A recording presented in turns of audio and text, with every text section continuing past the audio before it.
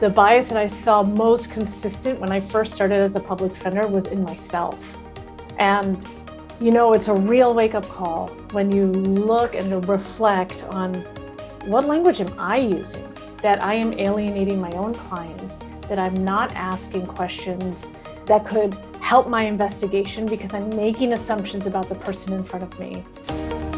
You're listening to the Legal Mastermind Podcast with your hosts, Ryan Klein and Chase Williams, the go-to podcast for learning from the experts in the legal community about effective ways to grow and manage your law firm. In the Legal Mastermind Podcast, we have Pooja Katari. She's the founder and facilitator at Boundless Awareness. Welcome to the Legal Mastermind Podcast. Thank you very much. It's very nice to be here. We're glad to have you. And today we're going to touch on some thought-provoking ideas during this podcast, basically surrounding and addressing bias in the workplace. So for our listeners that aren't familiar with who you are and what you do, can you give us a brief background? Yes, absolutely. So I went to Brooklyn Law School, and after I graduated, I got my dream job at the Legal Aid Society. I was a public defender for about 7 years in the Brooklyn office.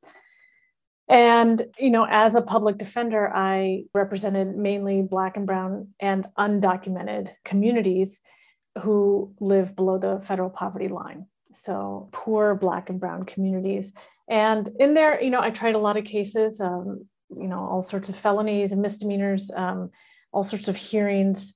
And one of the things that I did on a daily basis was interrupt bias that came from all sorts of actors in the criminal justice system, from my own colleagues to prosecutors, to judges, to court officers, to the NYPD in the courtroom. We all use language that can disparage one another. We all use our power in whatever way we can to kind of get a leg up in the courtroom. All of us are vying for some sort of power. And when we're looking to kind of get a leg up or to exert our power over someone else, often we are using language that disparages one another, that disparages communities. And often that language comes from who holds the power in our society. And so you will hear lots of misogynist, racist, classist, transphobic, homophobic, ableist language, because that's where the language of our power comes from, which I can get into later. And we use that to harm one another. I'm not sure how much good it actually does in achieving our goals, but you hear it all the time. As a public defender, you're not only representing your clients and doing the hard work every day, but you're also encountering language that is really harmful. So after about 7 years, I decided to take a break. I was very lucky to have the option of a year-long sabbatical, which I took advantage of. And during that time, I thought about what I could do if I ever left my job as a public defender. And the only option that came up that seemed that totally was in line with my values and what I had been practicing this whole time was to become an anti-oppression facilitator or an anti-bias facilitator, which means what I do now at Boundless Awareness is I design and facilitate workshops that are about 3 to 4 hours long. They can be long, they could be a day long or a weekend long, or they can actually be as short as just 2 to 3 hours. But I facilitate these workshops and I engage other people in the conversations to understand what language are we using that influences our attitudes, our behavior, and then ultimately our decision-making. How can we be better decision makers? By understanding the bias that underlies all of our behavior and our attitudes, but also what language are we inadvertently using that is harming other people in our company or in our organization? And how is our bias coming into our decision-making in a way that we never intended and actually is causing us to make poor decisions instead of the ones that we should be making? So it's a long-winded way of my background. You've had quite a journey. It sounds really remarkable. It sounds like you've taken what you've learned as being a public defender, which isn't the easiest job, and translated that into something that's helping firms across the country transform their business and just be, at the end of the day, better human beings. Yeah, thank you. It was, as a public defender, you're working against the system on an individual level. which is extremely important and extremely necessary. And when I moved away from that, I wanted to affect change still on an individual level, but also hopefully on a little bit broader level to companies. So people can affect change on, an individual level, on a group level, and of course on a policy level.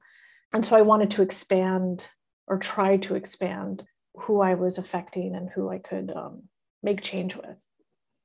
Brooklyn is one of the most diverse places in the entire country. And so you definitely had an opportunity to see more dynamics than I can probably count with the different cultural backgrounds and ethnicities that interact with each other. And there's different dynamics and the different ways that everyone thinks about other groups. And so you've probably seen it all. And so there's probably like a common theme that you saw first. So was there like a first bias or was there first kind of trend that you saw, even though that there's so many dynamics, as I mentioned, was there still something that seemed like it was consistent across like any people's, once you were getting into your PD work? Yeah. It was the bias that I saw most consistent when I first started as a public defender was in myself. And, it's a real wake-up call when you look and reflect on what language am I using, that I am alienating my own clients, that I'm not asking questions that could help my investigation because I'm making assumptions about the person in front of me. It's not only clouding my judgment, but I'm not making good decisions as a lawyer. Let me give a concrete example. Every day when you walk, no matter what courtroom you're in, and definitely in New York City, but across the country, no matter what courtroom you're in, when you day in and day out see only poor Black and brown, mainly men, but also, of course, women, sitting in the courtroom or sitting behind the courtroom, which is where our clients are detained, it's attached to the courtroom. And you're only seeing that population day in and day out, no matter how progressive you think you are, when that messaging is constantly given to you, you are going to absorb that and you are going to adopt. Even when you consciously reject it, you unconsciously adopt racist, classist, misogynist, ableist thinking. That is how our brain is wired when you see the constant population in front of you. Even though you're smart enough to know all of the statistics, all of the institutional racism, all of the reasons why you are seeing this consistent population in front of you, and you consciously can say it is because the police are more present in Black and brown communities. White populations use and sell drugs at the same rate as Black and brown populations, and yet you do not see them arrested or policed in the same way whatsoever. Even though you consciously know all of these things, you are still going to unconsciously absorb what's in front of you. That was like really the first thing I saw in myself. And the first few years of being a public defender, I would say, the first 2 years I spent doing a lot of deep work in myself, trying to understand where my racist and classist, misogynist, all of those transphobic ideas came from, interrupting them when I saw them come out in the questions I asked my clients.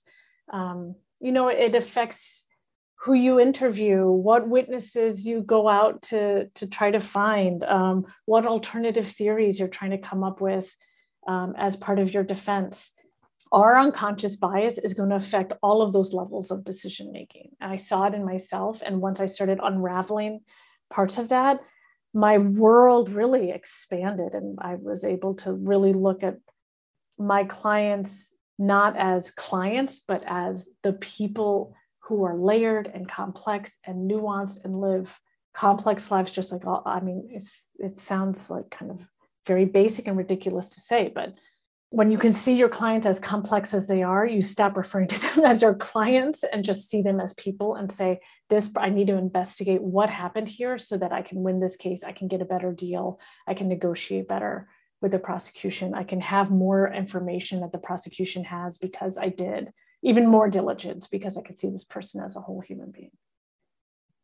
So let's talk a little bit more about unraveling that bias. Like obviously we all have biases, just naturally the way you mentioned the way our brain is just wired. So how do you unwire? Like, how do you change your mindset? And I think a majority of people would be like, I'm not racist, I'm not biased, but that's in your experience, like obviously you have a job for a reason, it's not true. So can you give us some examples in the workplace where you've uncovered that? Yes, all of us have bias. Even as a queer woman of color, I have a ton of bias. We all have our identities that with which we might face oppression, and we also have a ton of privilege. And those two, I tell my participants all the time, our privilege and our oppression do not contradict each other. In fact, they inform one another.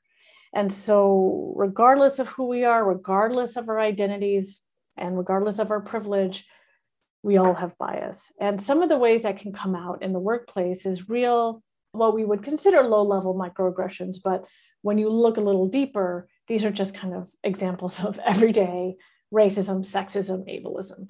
So some examples is considering who, before COVID, when we were in person, there was generally a person who took care of either taking notes in the conference room, getting coffees for everybody. The conference room is a mess after the meeting. Who's cleaning that up? Often that work falls to usually women to take the notes, to clean up after the meeting, to go get the coffee.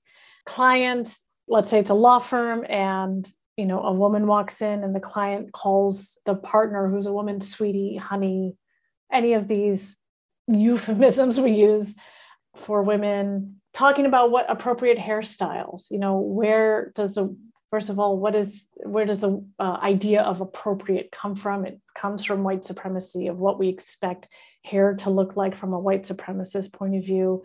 And I'm not saying like capital white supremacy, like capital W, capital S. I'm talking like low-level expectations that's based in whiteness, standards of beauty, white standards of beauty, European standards of beauty. Calling people of color, especially Black employees, are articulate, being surprised when someone is speaking in a way that you think is eloquent or articulate. So these are like kind of everyday examples, and we can call them like microaggressions because they happen in this everyday casual sentence type of way. They're not extreme, overt, but calling them microaggressions, we want to emphasize that it doesn't mean it's like something you should brush off. It's micro in the level of how it presents itself, but the impact is still very frustrating. It's very angering. It's condescending.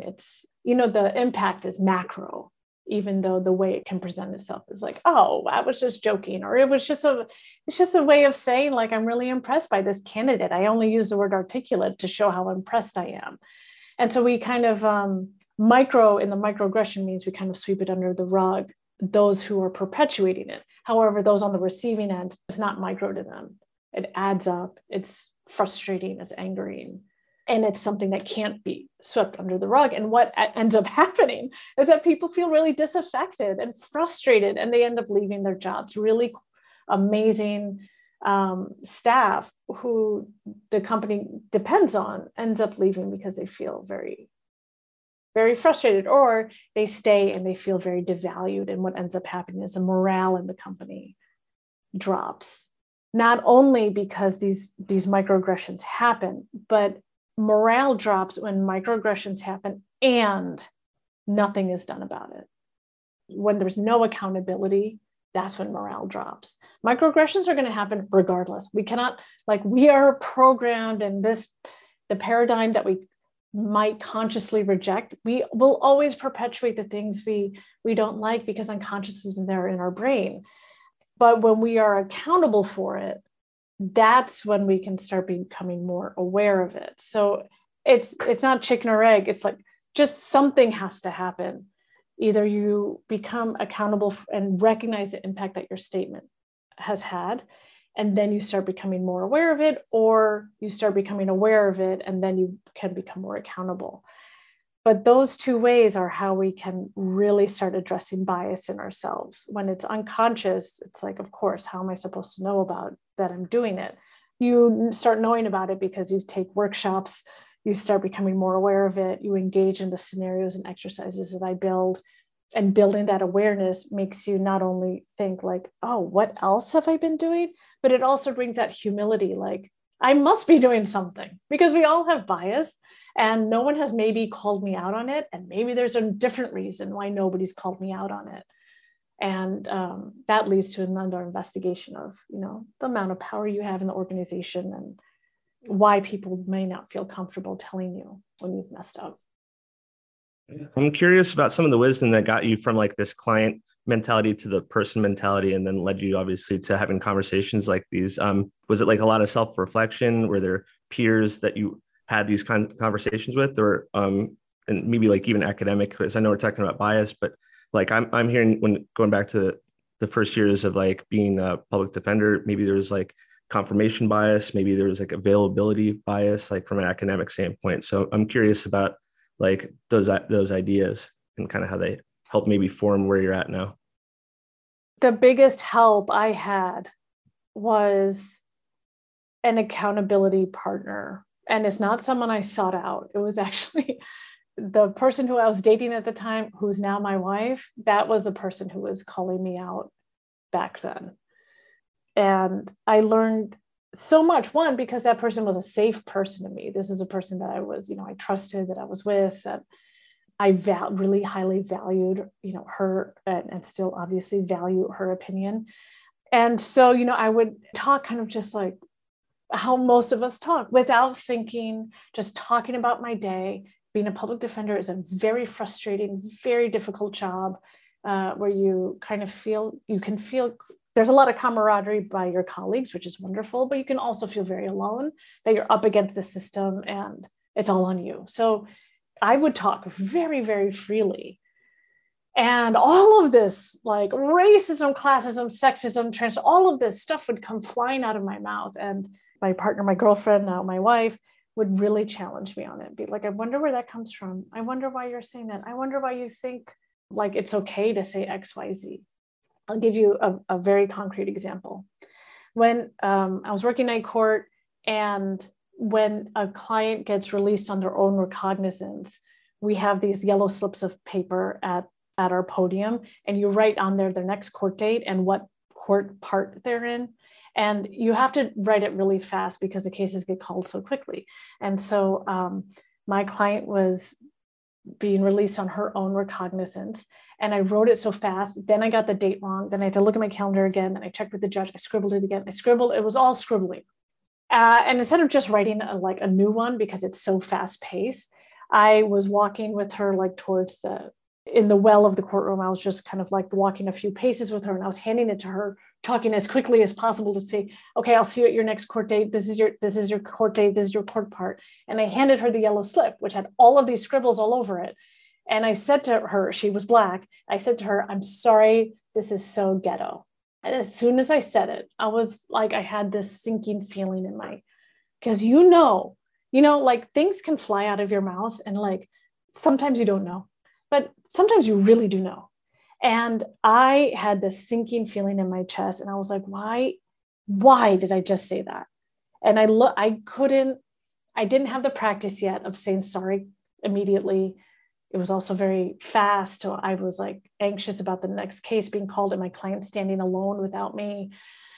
Lots of things happening, but because I didn't have the practice of interrupting my own bias as quickly as I do now, and I'm not by any means perfect now, but at least my reflexes have been exercised since 7 years ago when that happened.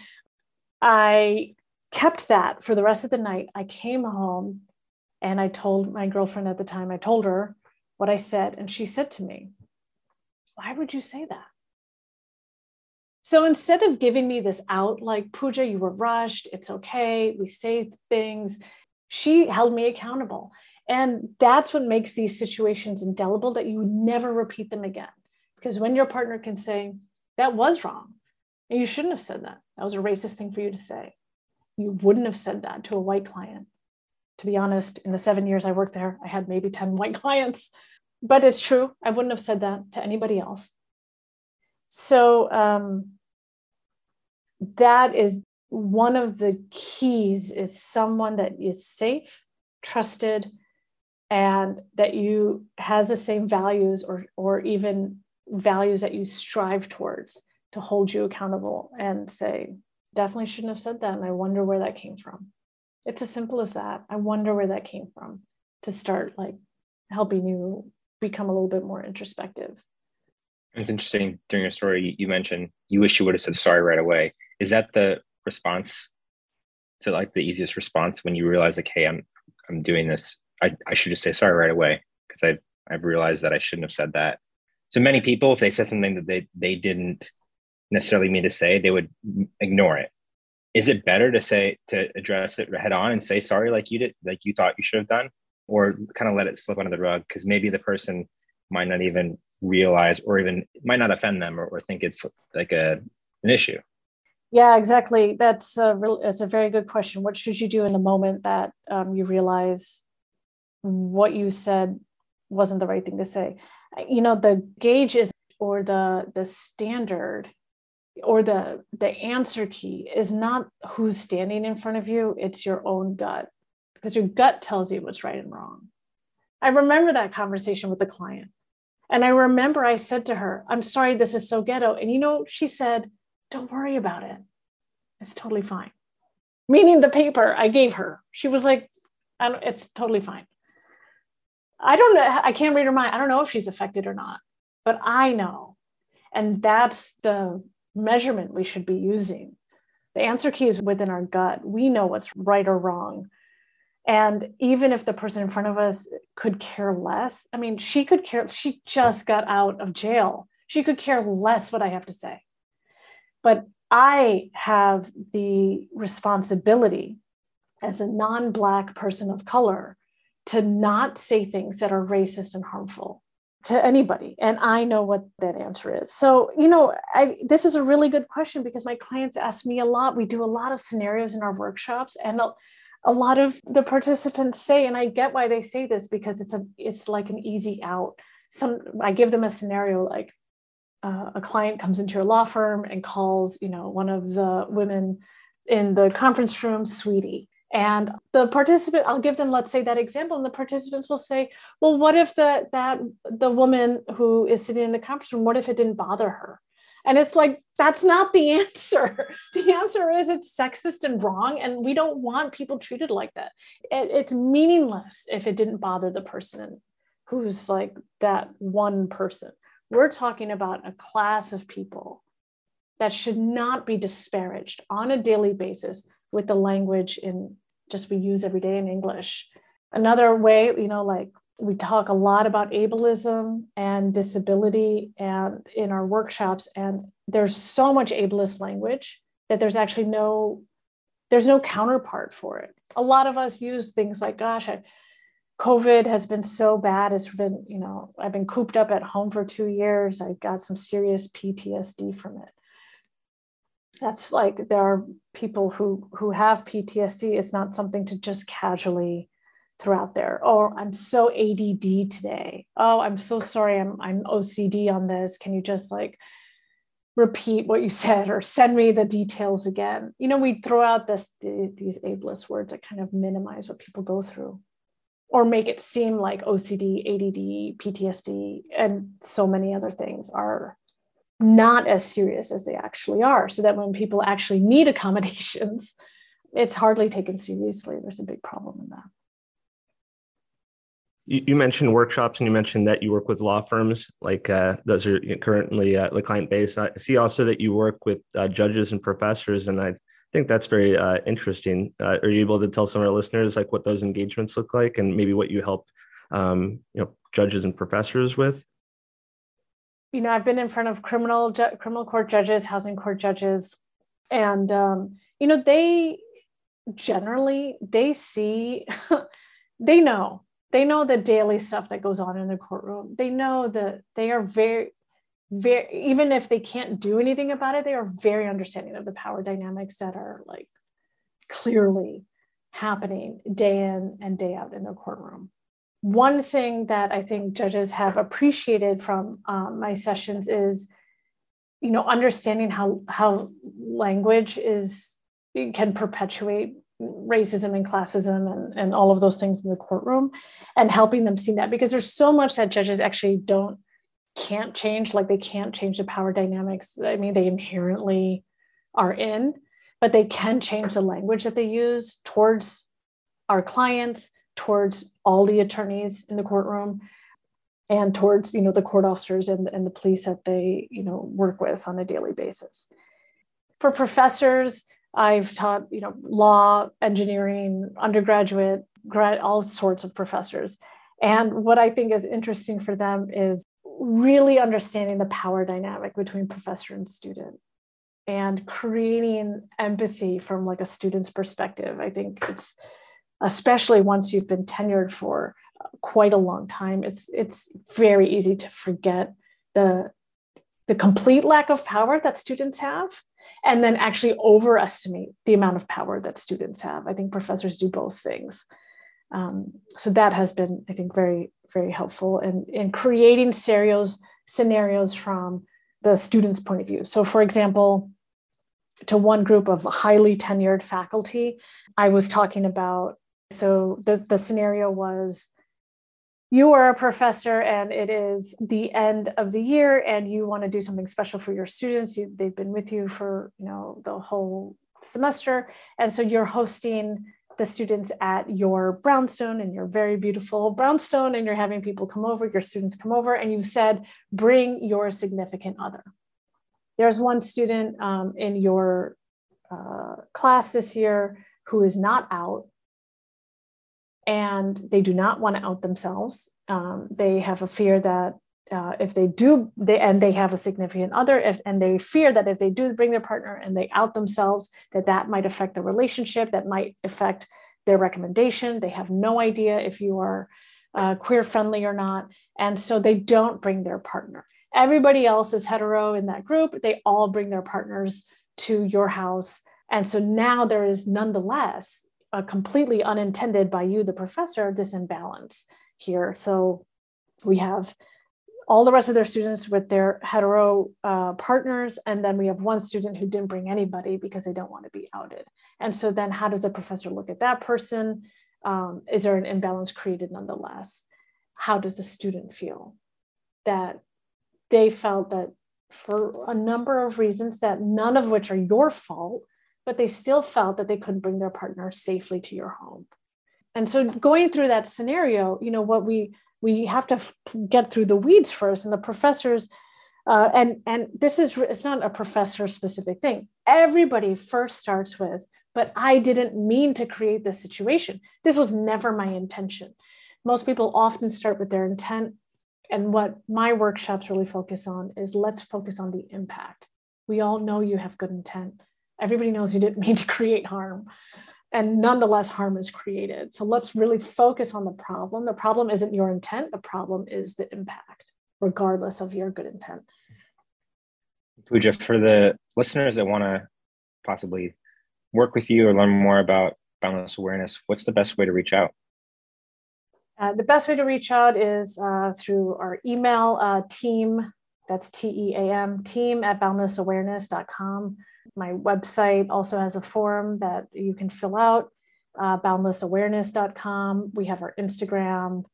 So it's a lot of really great information gets put out on our Instagram feed, lots of posts, very informative.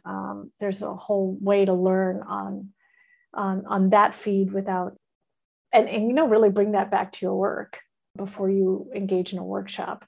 But for those interested in workshops, team at Boundless Awareness or go to our website. Thanks for listening to the Legal Mastermind podcast. If you're interested in working with Ryan and Chase, please email mastermind@marketmymarket.com. Make sure to join the free mastermind group for growing and managing your firm at lawfirmmastermind.com. Ryan Klein and Chase Williams are the managing partners at Market My Market, one of the top legal marketing companies in the United States.